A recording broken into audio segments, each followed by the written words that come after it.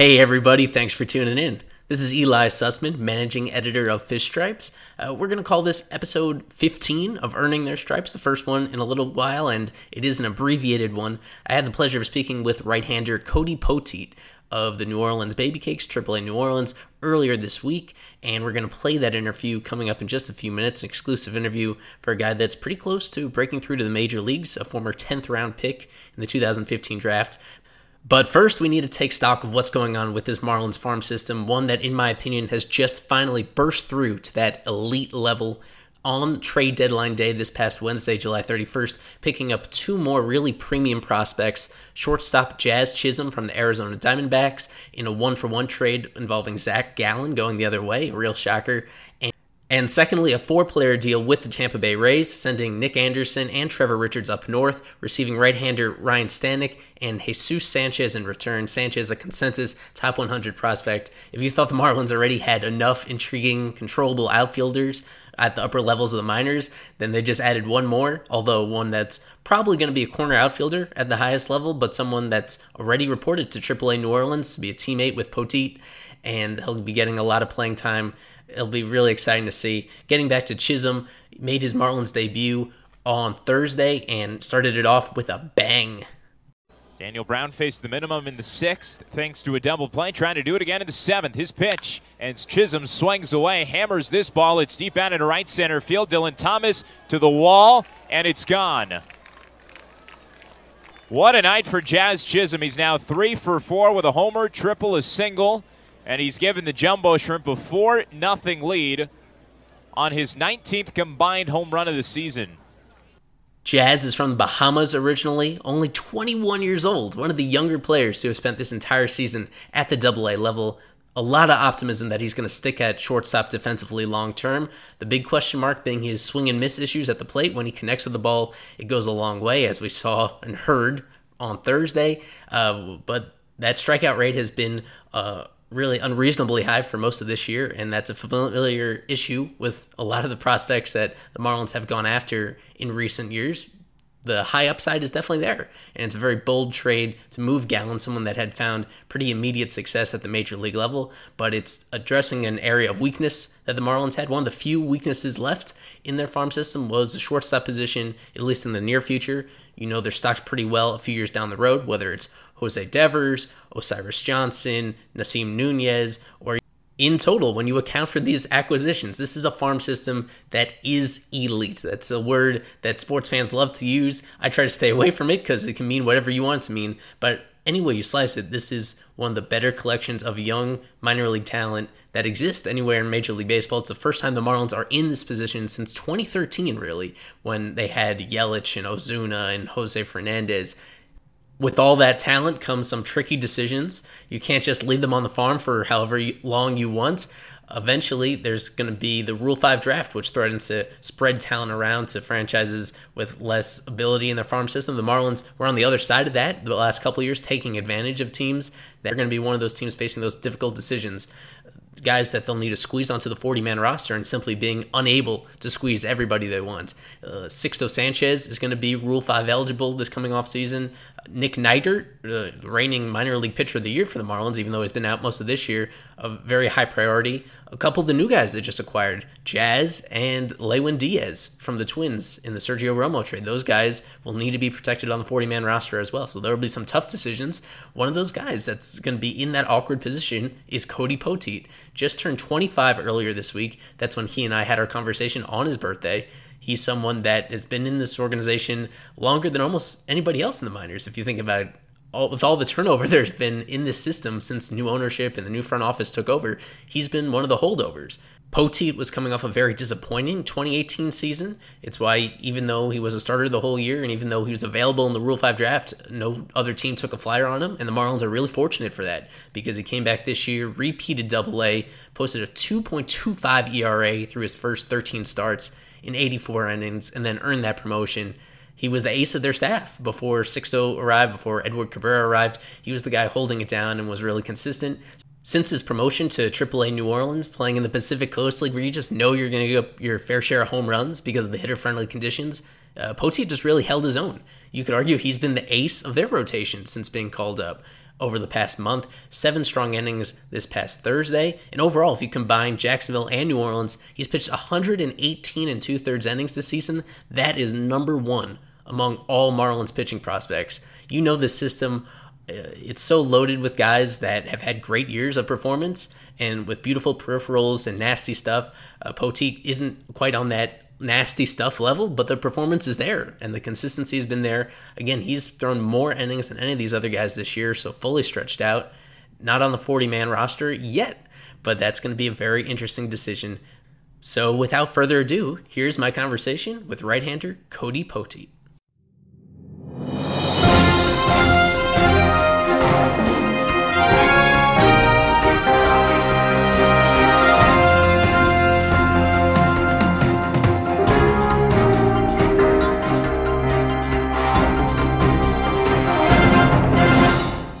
Back here on Earning Their Stripes, it's Eli Sussman doing a special interview on this episode with one of the best, most successful starting pitchers in the Marlins minor league system this entire season, and one of the longest tenured guys in this system, drafted over 4 years ago. He's right-hander Cody Poteet, and he's joining us all the way from the West Coast. He's joining us on his 25th birthday.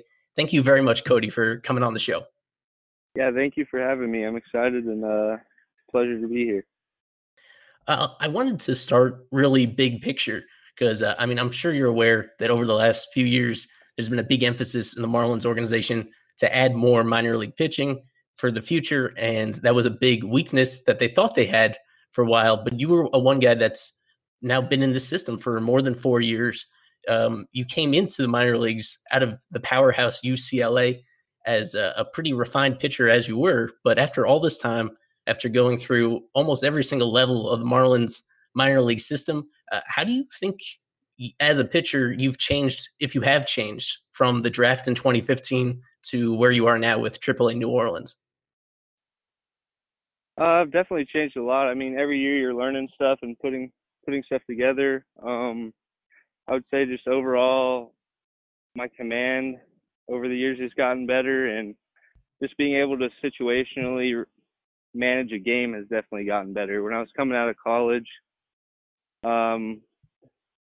it tends most time that your pitching coach calls the game for you, and stepping into pro ball, that was a bit of a learning curve there for me. So just throughout the years, learning how to manage my pitches as they continue to develop, when to use them in certain counts against certain hitters, and as you go up the levels, hitters get better. So I like to watch the hitters and learn, like, it's kind of like a puzzle, putting it all together, how the good hitters hit, how do you get certain guys out, different guys hit differently, so my pitches work a certain way against certain guys. So just stuff like that. Mostly managing the game has gotten better, and then just refining my command and learning how to execute my pitches in pressure situations in the game, and just kind of managing it that way has gotten better, I would say, over the years. Right. Now, for people that don't follow along with you every single start like we do, can you just break down what pitches you have at your disposal and maybe which one of those you think is your most effective pitch overall? Oh, yeah. I have a 4-seam fastball, a 2-seam fastball, a curveball, a slider, and a changeup. And to put one out as particularly my best, I don't know if I'd rank them. I would definitely say I'd rank my fastball first, just because it's the most crucial for me as managing a game as a starting pitcher. But I mean, I use my pitches all pretty equally. I would say the pitch that's been the most helpful for me this year, I guess, has been my changeup. Just keeping guys off my fastball, allowing me to not have to be so fine with it because I'm changing speeds a little more. So that pitch has been very helpful for me this year, and it's developed quite a bit.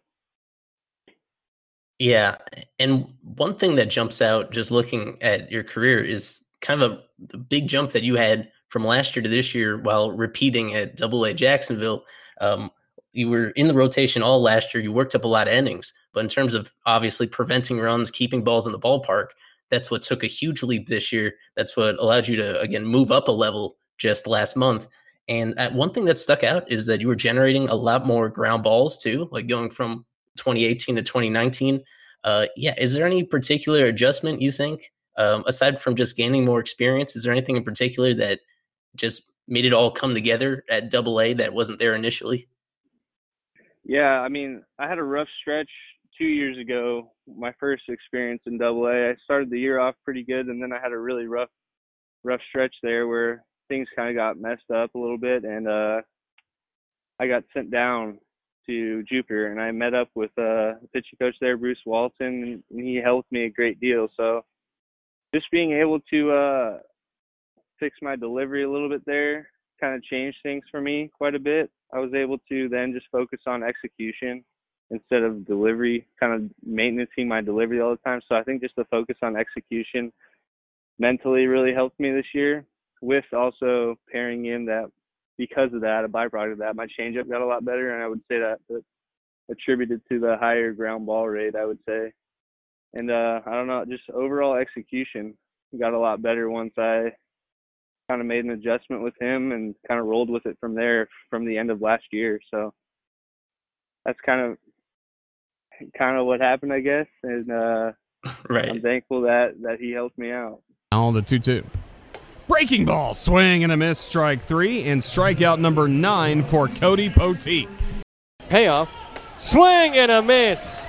Got him with a breaking ball low and away, strike 3, side retired. 11 punch-outs for Cody Poteet. Going to school at UCLA and how that baseball program has been so built up even when you arrive there, the kind of facilities that they have, the level of competition that you're facing initially. Was there any moment coming out of the draft in 2015 and going to pro ball where we asked this to all the guys that come on the show, is if there was that one moment where it really hit you that the lifestyle was going to change, that the grind was going to start, because a much longer schedule playing in pro ball, even that first year, and then just going to starting at least initially at the lower levels, you're in smaller towns with not quite the same amenities and resources. Was there any moment or really any particular experience that sticks out to you early in your pro career when you realized this was going to be a pretty big grind, and that you realized that maybe eventually you're looking for a certain type of glory as a higher level pitcher, but that things would start at really humble beginnings off the field? Oh yeah, absolutely. I mean, right off the draft, going to Batavia, New York was quite an experience. I mean, being in LA and then ending up in a small town in western part of New York, it was definitely an experience. It hits you right away. I mean, pro ball is definitely different, and minor leagues, it generally gets better as you move up levels with the player experience, but it's kind of just part of it. You got to pay your dues, and it's fun though. When grinding out a 140 game season with all your teammates, it gets fun once you get used to it a little bit. But that first full season, I would say for me, when I was in Greensboro, you kind of hit a wall, and then and you just don't know how you're gonna get through it. Right. And then you end up out on the other end, the other side of the tunnel somehow, and it ends up good though. But yeah, you definitely gotta build up a stamina to play all those games, and also mentally. So whenever you can get your mental breaks in the season, it pays off in big dividends, I've learned, as you play such a long season. And to this point now, it's gotten you all the way up to AAA in New Orleans in the Pacific Coast League. And we're talking to you right now coming off arguably the best start that you've had since being promoted to that level. But just in general, a lot of attention has come on to AAA this year. The fact that they're using different baseballs than they used to have, and that has bit you a little bit already with allowing a few more home runs than you did when you were down in Jacksonville, something that's kind of out of your control. But it's something very real that pretty much every pitcher in AAA has had to deal with this year. You've been up now for about a month since you moved up to New Orleans, and I'm wondering if that enters your mind a little bit, the different baseball that they use, the different kind of ballparks that you play in. Does that affect you at all, the way that you're pitching? And is it frustrating at all to now be in an environment that's a lot more hitter friendly than the ones that you're used to? Yeah, I mean, it can tend to. I mean, when my first game here, in AAA, I saw a broken bat home run from Peter O'Brien. That guy's a really strong guy, but that was definitely shocking for me when I saw that. Yeah, maybe not that strong. No, he is very strong, but Yeah, it's definitely a different game, and as much as the ball may fly a little farther, but I still just try to focus on executing as many pitches as I can. And I know the end result will hopefully be there if I do a good job and execute as many pitches as I possibly can. If I keep that mindset, if I end up giving a home run up on a good pitch, then I can live with it. If it's a bad pitch, that's my fault to begin with anyway. So I just try to stay focused on my game plan, not to get too caught up and stuff like that, because at the end of the day, big leaguers hit a lot of home runs and they hit the ball pretty far too. Hey, it's Kaylee Cuoco for Priceline. Ready to go to your happy place for a happy price? Well, why didn't you say so? Just download the Priceline app right now and save up to 60% on hotels. So whether it's Cousin Kevin's Kazoo Concert in Kansas City, go Kevin, or Becky's Bachelorette Bash in Bermuda, you never have to miss a trip ever again. So download the Priceline app today. Your savings are waiting. Go to your happy place for a happy price. Go to your happy price, Priceline. Gotcha. Yeah, we're here with Cody Poteet on Earning Their Stripes. One thing I mentioned up top is how many new pitchers have been added to the organization the last couple of years. A lot of those via trade, but guys that haven't been around the organization like you have. I'm just curious, as someone that's been teammates with some of the big names that are featured on prospect lists, some of the guys that have the nastiest stuff around, if there's any particular guys you've played along with on the mound that stick out to you over the last couple of years in terms of the stuff they had that you think fans of the Marlins at the major league level should really pay a close eye on and watch to eventually make it up to the majors? Oh, yeah. I mean, we've done a great job as an organization adding all these great players over the past few years. I would say one who sticks out for me for sure is Sixto. That guy's an unbelievable talent. It's just a type of talent that me over my career, I've played my fourth full season, I believe, and you just don't really see talent like that everywhere. I mean, for him being so young and throwing that hard and then having pretty dang good command too, you just don't ever see that. So him for sure. Keep an eye out for him. Hopefully he keeps progressing the way he is, and he's going to be having a fun, long big league career if everything goes as planned. Right. I wanted to take a slightly different turn here. Before you even were drafted by the Marlins, while you were still at UCLA, you got married to your girlfriend, Madeline. And what sticks out to me about that is how kind of rare it is to start your pro career already as a married man. Some of that is just a function of the age that you're at that time of life or whatever. But I think some people kind of overlook the impact that, loved ones and family members kind of have on you as a pitcher, even if they themselves are not baseball players. So that's one thing I wanted to wonder about is, so far in your pro career, the kind of impact that she has on you. Does she help you at all in any way, big or small, as a pitcher, or just managing life, outside of that? Oh yeah, absolutely. I mean, she's obviously my best friend, my best supporter. So just in that way, first and foremost, but she's traveled with me every year except this year. So it's been a little bit tough in that way this year, but she's my greatest supporter, love of my life. And she just makes things easier for me. She's my partner.